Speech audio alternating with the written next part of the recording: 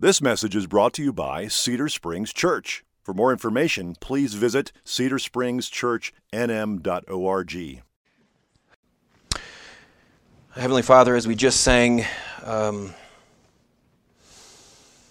we come to this time in our service where we go to look at your word, where we want to see and learn and hear about your everlasting love, the vastness of your grace and mercy, the depth of your power.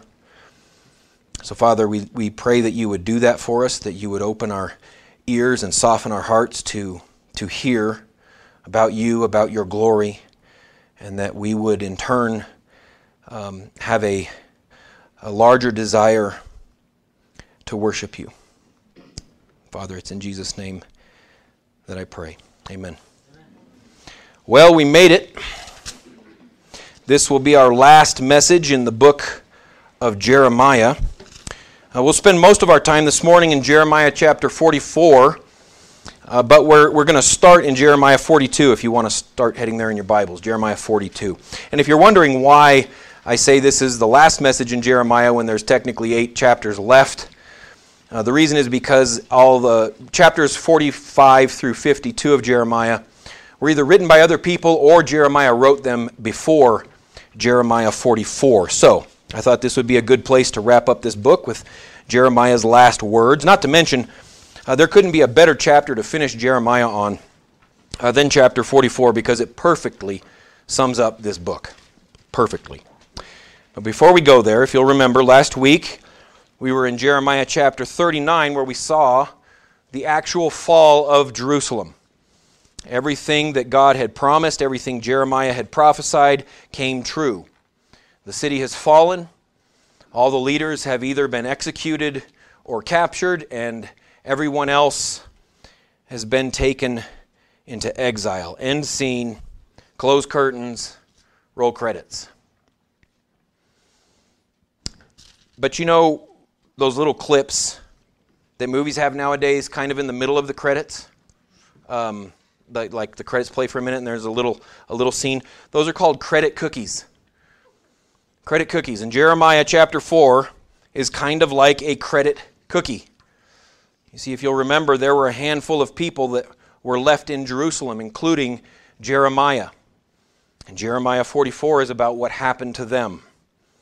But in order to understand what's going on in Jeremiah 44 about them, we need to see what happened in Jeremiah 42. So let me set the scene for you. What's going on in Jeremiah 42. Again, Babylon has just crushed Jerusalem. It's taken most of the people into exile, but the few people that are left are now somewhere between worried and terrified. If you'll remember Gedaliah, Jeremiah's only friend, well, these people have just killed him because Nebuchadnezzar put him in charge of Jerusalem when he left. So the people that are left are terrified that Babylon is going to return and slaughter them, especially because of what they did to Gedaliah, the people that Nebuchadnezzar put in charge. And in addition to all that, they've been under siege for almost 2 years. So they don't have any crops planted. Everything in the surrounding area is completely trampled. So they're really worried about famine and starvation. So with that as the setting, what happens is in the first 6 verses of chapter 42, the people who are left ask Jeremiah to pray to God to tell them what to do. They said, if you'll look at verse 2, they said to Jeremiah, "Let our plea for mercy come before you, and pray to the Lord your God for us, for all this remnant, because we are left with but a few, as your eyes see us, that the Lord your God may show us the way we should go, and the thing that we should do." So Jeremiah agreed, and the people said, and dropping down to verse 5, they said to Jeremiah, "May the Lord be a true and faithful witness against us, if we do not act according to all the word with which the Lord God sends you to us. Whether it is good or bad, we will obey the voice of the Lord our God, to whom we are sending you, that it may be well with us when we obey the voice of the Lord our God." So Jeremiah went and prayed, the next few verses tell us, for about 10 days. And then he comes back and tells the people what God said. And the bottom line is, basically God said, stay in Jerusalem. He said, if you'll stay here in this land, I'll be with you. I'll provide for you. I'll protect you. You won't have to worry about the Babylonians. Everything will be okay. Stay here. However, after that, God added, beginning in about verse 13 of chapter 42, he said, if you disobey and you don't stay here and you go to Egypt, everything that has happened, all this famine and war and everything you're worried about, all of that is going to follow you there. If you go to Egypt, I'll make sure all of this happens to you in Egypt. If you look at verse 14, God says, if you say no to what I tell you, if you say no, we will go to the land of Egypt, where we shall not see war or hear the sound of the trumpet, or be hungry for bread, and we will dwell there. Then hear the word of the Lord, O remnant of Judah. Thus says the Lord of hosts, the God of Israel, if you set your faces to enter Egypt and go to live there, then the sword that you fear shall overtake you in the land of Egypt, and the famine of which you are afraid shall follow close after you to Egypt, and there you shall die. He says in verse 18, for thus says the Lord of hosts, the God of Israel, as my anger and my wrath were poured out on the inhabitants of Jerusalem, so my wrath will be poured out on you when you go to Egypt. You shall become an execration, a horror, a curse, and a taunt. You shall see this place no more. The Lord said to you, O remnant of Judah, do not go to Egypt. So to sum up, chapter 42, no matter what you do, don't go to Egypt. With that in mind, flip the page or two to the right. Let's go to Jeremiah 44 and look at chapter 1, or verse 1. The word that came to Jeremiah concerning all the Judeans who lived in the land of Egypt. Yep, that's where we are. All of it. That's what they did. And that's why this is such a great chapter to conclude Jeremiah. It's a perfect summary of what this whole book is about. After all the warnings, after all the history, after all the threats, and all the prophecies of destruction, still not trusting God, but more importantly, still idolatrous. That's what Jeremiah 44 is all about. This phrase, you'll see it, making offerings or serving other gods. That phrase is used 19 times in this chapter. So what I want to do is I want to go through chapter 44 so we can understand what's going on, and then we'll circle back and see what it means to us. So first, what I want you to notice in verses 1 through 14 is how Jeremiah describes the disregard of idolatry. The disregard of idolatry. We'll pick up in verse 2. Thus says the Lord of hosts, the God of Israel, you have seen all the disaster that I have brought upon Jerusalem and upon all the cities of Judah. Behold, this day they are a desolation, and no one dwells in them, because of the evil that they committed, provoking me to anger in that they went to make offerings and to serve other gods, that they knew not, neither they, nor you, nor your fathers. Yet I persistently sent to you all my servants, the prophets, saying, Oh, do not do this abomination that I hate. But they did not listen or incline their ear to turn from their evil and make no offerings to other gods. Therefore, my wrath and my anger were poured out and kindled in the cities of Judah and in the streets of Jerusalem, and they became a waste and a desolation as at this day. And now, thus says the Lord of hosts, the God of Israel, why do you commit this great evil against yourselves, to cut you off from you, man and woman, infant and child, from the midst of Judah, leaving you no remnant? Why do you provoke me to anger with the works of your hands, making offerings to other gods in the land of Egypt, where you have come to live, so that you may be cut off and become a curse and a taunt among the nations of the earth? Have you forgotten the evil your fathers, the evil of the kings of Judah, the evil of their wives, your own evil, and the evil your wives which they committed in the land of Judah and in the streets of Jerusalem? They have not humbled themselves even to this day, nor have they feared, nor walked in my law and statutes that I set before you and before your fathers. Therefore, verse 11, thus says the Lord of hosts, the God of Israel, behold, I will set my face against you for harm, to cut off all Judah. I will take the remnant of Judah who have set their faces to come to the land of Egypt to live, and they shall all be consumed. In the land of Egypt they shall fall by the sword and by famine. They shall be consumed.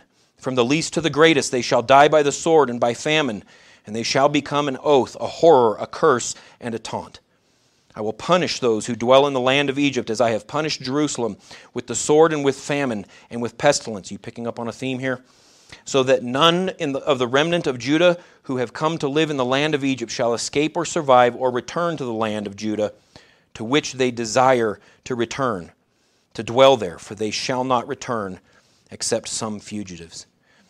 So now to summarize verses 1 through 14, it's basically broken up in three parts that are noted by the phrase, "Thus says the Lord of hosts."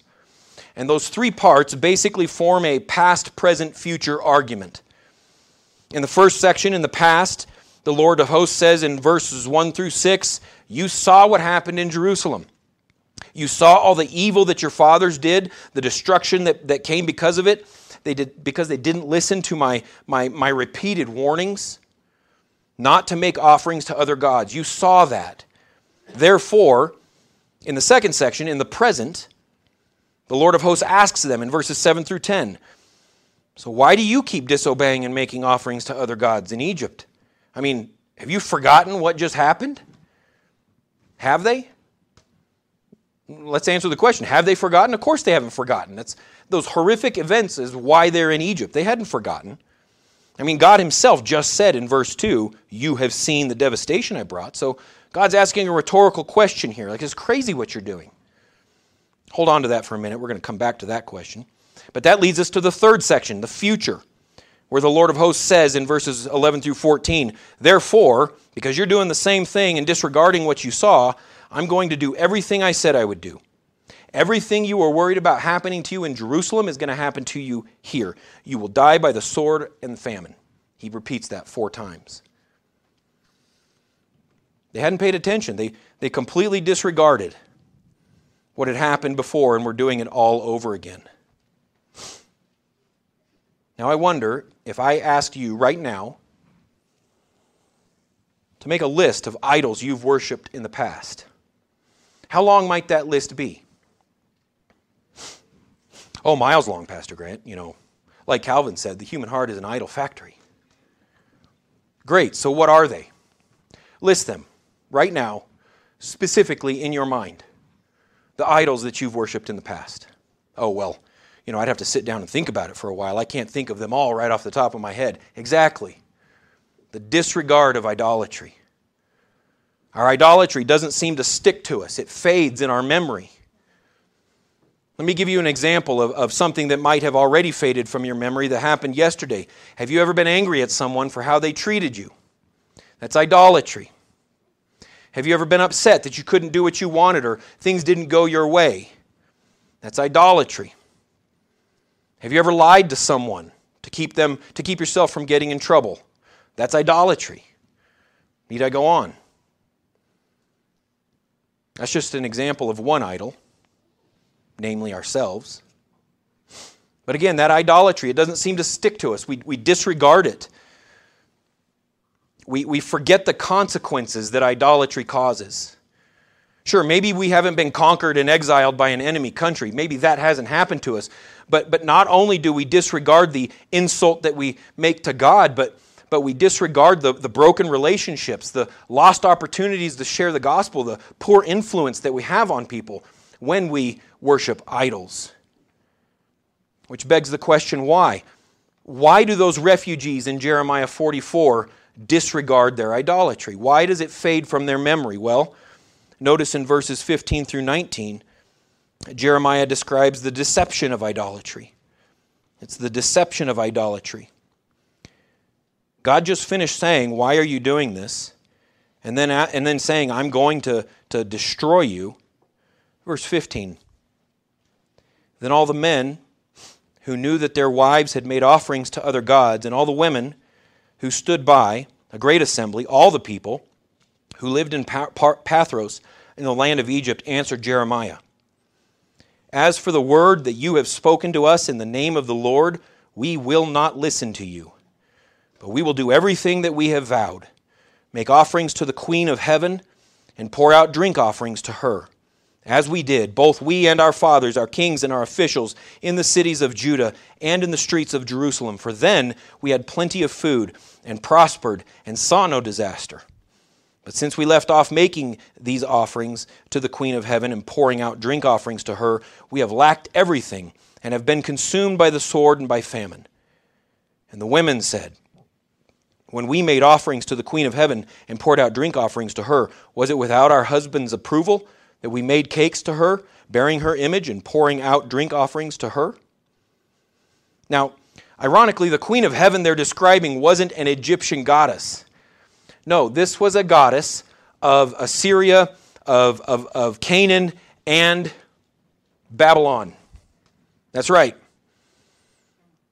She had different names depending on where you were, Astarte, Ashtaroth, Ishtar. But the point is, they're actually worshiping a goddess of the nation that just conquered them. But remember earlier, I asked, when God asked, had they forgotten what happened in Jerusalem? And we said the answer was, of course they remembered. Those terrible events are the reason they're in Egypt. So what was their reasoning? Why are they doing it? Why are they worshiping a goddess of the nation that just destroyed them? Well, verse 18 tells us that they thought the reason all that happened wasn't because they disobeyed God, but because they stopped worshiping this goddess. That's what they're saying. After everything they've experienced, all the promises and warnings they received from Jeremiah, they think Babylon came and conquered them because they stopped worshiping a Babylonian goddess. That's how deceptive idolatry can be.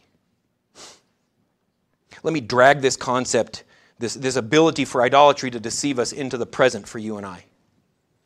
It's like us thinking that the reason we're having financial problems is because we stopped worrying about making more money. It's like us being sure that the reason we're in trouble is because we told the truth about something we did wrong. Idolatry is just as deceptive today as it was 2,500 years ago. Our idols are still very good at convincing us that the reason we're having problems is because we stopped worshiping them. And we're just as prone today to believe them. But Jeremiah points out the obvious, beginning in verse 20. Then Jeremiah said to all the people, men and women, all the people who had given him this answer, as for the offerings that you offered in the cities of Judah and in the streets of Jerusalem, you and your fathers, your kings, your officials, and the people, did not the Lord remember them? Did it not come into his mind? The Lord could no longer bear your evil deeds and the abominations that you committed. Therefore, your land has become a desolation and a waste and accursed without inhabitant, as it is this day. Verse 23. It is because you made offerings and because you sinned against the Lord and did not obey the voice of the Lord or walk in his ways and his statutes and his testimonies that this disaster has happened to you as to this day. As Jeremiah is saying, no, you guys got it totally backwards. It's because of your idolatry that these things happened. Therefore, because of this disregard of idolatry and because of the deception of idolatry, Jeremiah lastly describes the destruction of idolatry. The destruction of idolatry, beginning in verse 24. Jeremiah said to all the people and all the women, hear the word, all of you, Judah, who are in the land of Egypt. Thus says the Lord of hosts, the God of Israel. You and your wives have declared with your mouths and have fulfilled it with your hands, saying, we will surely perform our vows that we have made to make offerings to the Queen of Heaven and to pour out drink offerings to her. Then confirm your vows, perform your vows. Therefore hear the word of the Lord, all you of Judah who dwell in the land of Egypt. Behold, I have sworn by my great name, says the Lord, that my name shall no more be invoked by the mouth of any man of Judah in all the land of Egypt, saying, as the Lord God lives. Meaning, what he's saying is that you are no longer my people. He says, behold, I am watching over them for disaster and not for good. All the men of Judah who are in the land of Egypt shall be consumed by the sword and by famine until there is an end of them. And those who escape the sword shall return from the land of Egypt to the land of Judah, few in number. And all the remnant of Judah who came to the land of Egypt to live shall know whose word will stand, mine or theirs. This shall be a sign to you, declares the Lord, that I will punish you in this place, in order that you may know that my words will surely stand against you for harm. Thus says the Lord, Behold, I will give Pharaoh Hophra, king of Egypt, into the hand of his enemies, and into the hand of those who seek his life, as I gave Zedekiah, king of Judah, into the hand of Nebuchadnezzar, king of Babylon, who was his enemy and sought his life. C.S. Lewis said, and I quote, "There are only two kinds of people in the end. Those who say to God, 'Thy will be done,' and those to whom God says, in the end, 'Thy will be done.' All who are in hell are there by choice." For example, back in chapter 29, God comforted those who had been taken into exile by telling them about the good plans He had for them.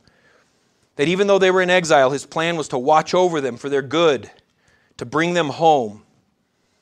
The same, however, could not be said of these exiles in Egypt who wanted nothing to do with God. For them it was the opposite. In verse 27, God says He's watching over them for their disaster, not their good. In contrast to those in Babylon, God said to these in Egypt, "Behold the plans I have for you, plans for your suffering and your destruction." That's a frightening word. And surely enough, within a few short years, this Pharaoh Hophra, the Pharaoh who they had put all their trust in to protect them and keep them safe, was executed.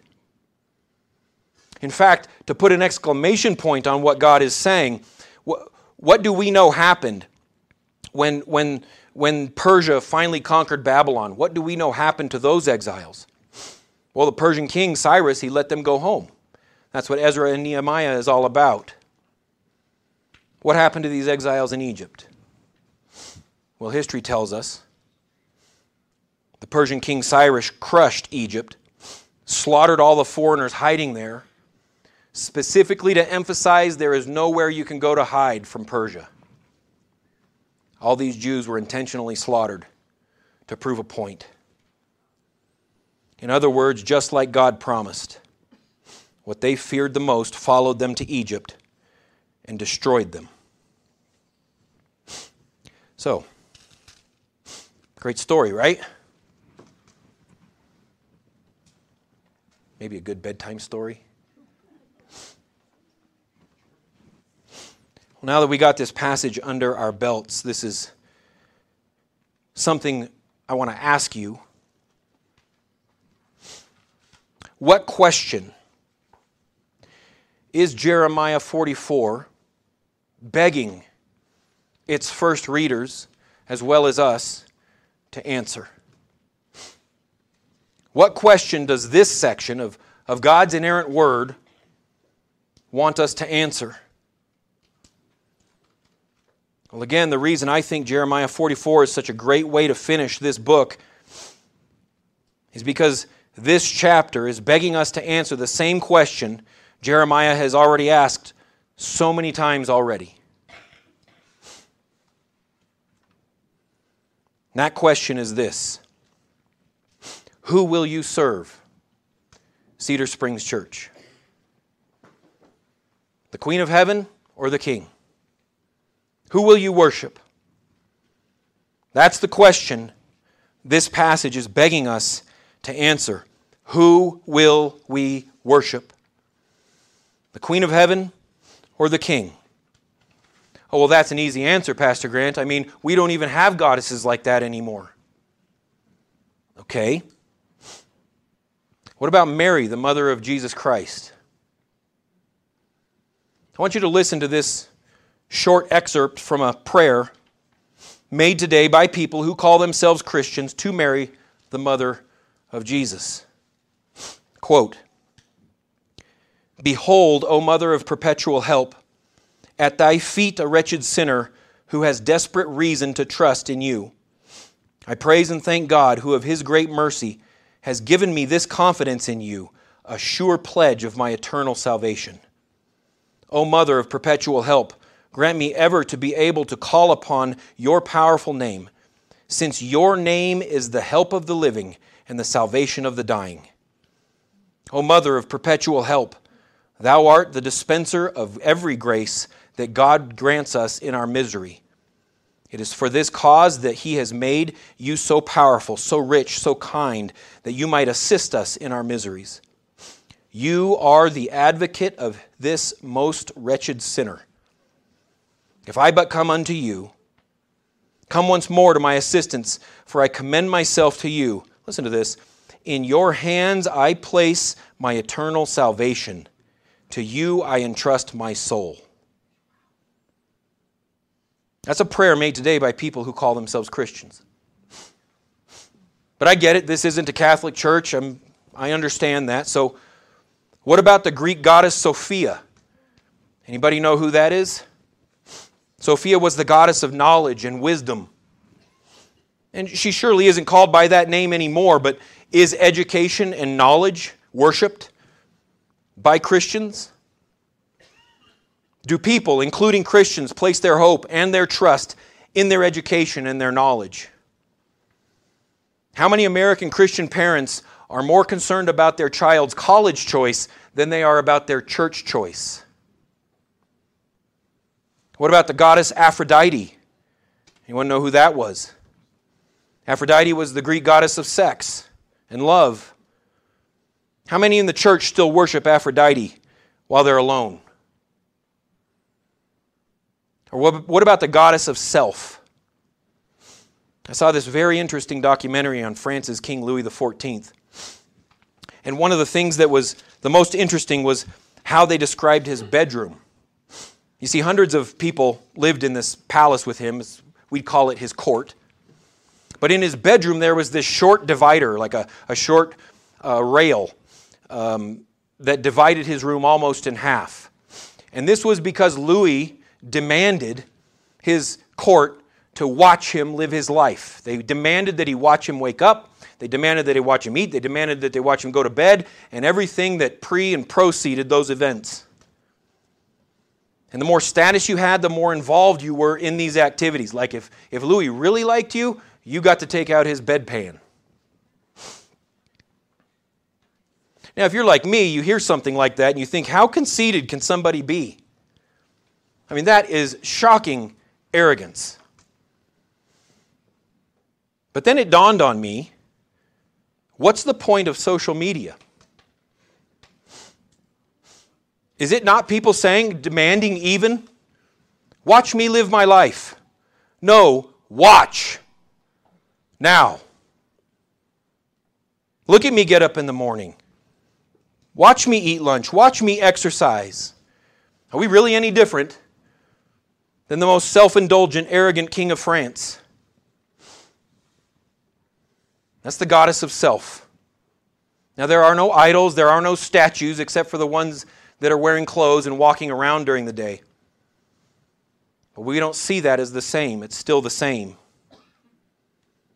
Listen, we are still just as prone as those in Jeremiah chapter 44 to make offerings to the queen today, even those in the church. And how does Jeremiah tell us this happens? How does he tell us that all this comes about? We'll look again at verse 15.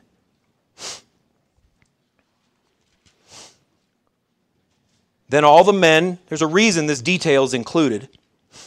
Then all the men who knew that their wives had made offerings to other gods. Again in verse 19. The women say, when we made offerings to the Queen of Heaven and poured out drink offerings to her, was it without our husband's approval that we made cakes bearing her image? Men, listen.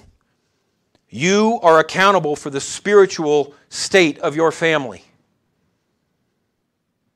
You are accountable for this. And this isn't anything new. This is garden stuff. This goes all the way back to creation. When Eve ate the fruit and succumbed to the serpent's temptation and sinned, and then she gave the fruit to Adam and he ate of it, who did God come looking for? Adam, where are you? He didn't go ask Eve why she did that. He asked Adam why she did that. There's a question we as husbands and young men even need to be prepared to answer. We need to be asking ourselves. And that goes like this, based not on what you say, not on what you think, but based on what you do. Based on the actions and the activities and the actual objects that you prioritize. What do they say you worship? What does your conversation say you worship? Husbands, what does your attendance at Sunday worship say you worship? What do your decisions about work and play say you worship? Who does your prayer life say you worship? Who does your calendar say you worship? Who does your checkbook say you worship? Who does your alone time say you worship? Now, wives, and even the young women who someday will be wives, that doesn't mean you're not accountable for your own decisions and idolatry. Let me ask you this question. Ladies, how many of you spend more time on Sunday morning preparing yourself to be worshiped instead of preparing yourself to worship? How many of you spend more time on Sunday morning preparing yourself to be worshiped than preparing yourself to worship?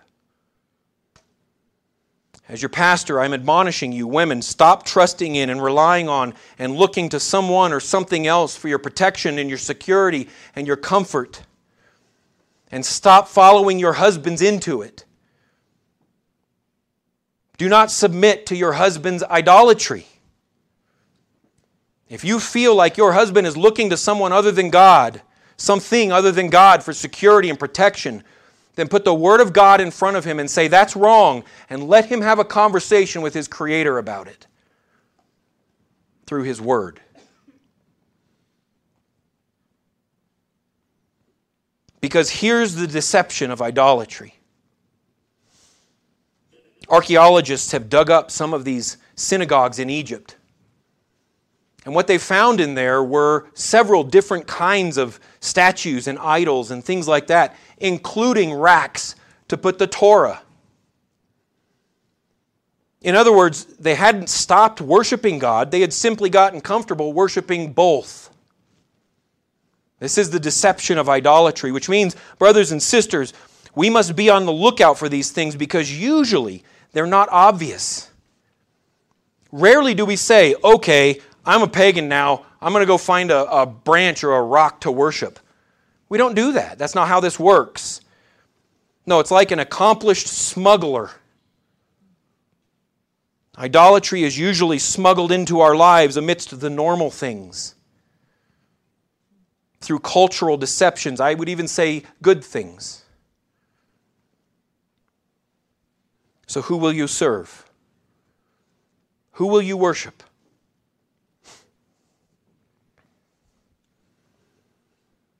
Well, Pastor Grant, I have to say, you've convinced me. I'm glad we're done with Jeremiah 2. That's okay, it's to be expected. This is a heavy book. What are we supposed to do with this? What are we supposed to do with the conviction that you might be feeling right now? Because listen, this is where idolatry becomes especially sinister. You see, oftentimes idolatry will try to convince us that the solution to idolatry is more idolatry. Meaning idolatry will try to convince us that the solution to idolatry is to make larger idols of our abilities. To try harder, to work harder, to do more. That would make us less idolatrous, when in fact it just makes us more. The solution to what we do with this, the solution is the opposite of that. When we want to answer the question of who will we worship, the queen or the king, the solution is not to try harder or to do more work or to be a better lawkeeper. No. The solution is to get to know the king who worked harder to keep the law for us. For example, Romans 1, it speaks of this idolatry. Paul's writing, and he says this, "For the wrath of God is revealed from heaven against all ungodliness and unrighteousness of men, who by their unrighteousness they suppress the truth." He goes on to say, what can be known of God is plain in the nature. His invisible attributes, His power, he says, His divine nature, it's all obvious. But he says, for although they knew God, they did not honor Him or give thanks to Him, but they became futile in their thinking and foolish in their hearts. They were darkened. Listen, claiming to be wise, they became fools and exchanged the glory of immortal God for images resembling mortal man and birds and animals. There's the idolatry. What this means is we should receive the wrath of the king because of our idolatry, because of ignoring Him, even suppressing the truth of who He is.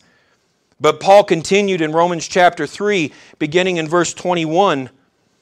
He said, but now, even though we are completely unrighteous, but now, he said, the righteousness of God has been manifested, revealed, apart from the law, apart from work.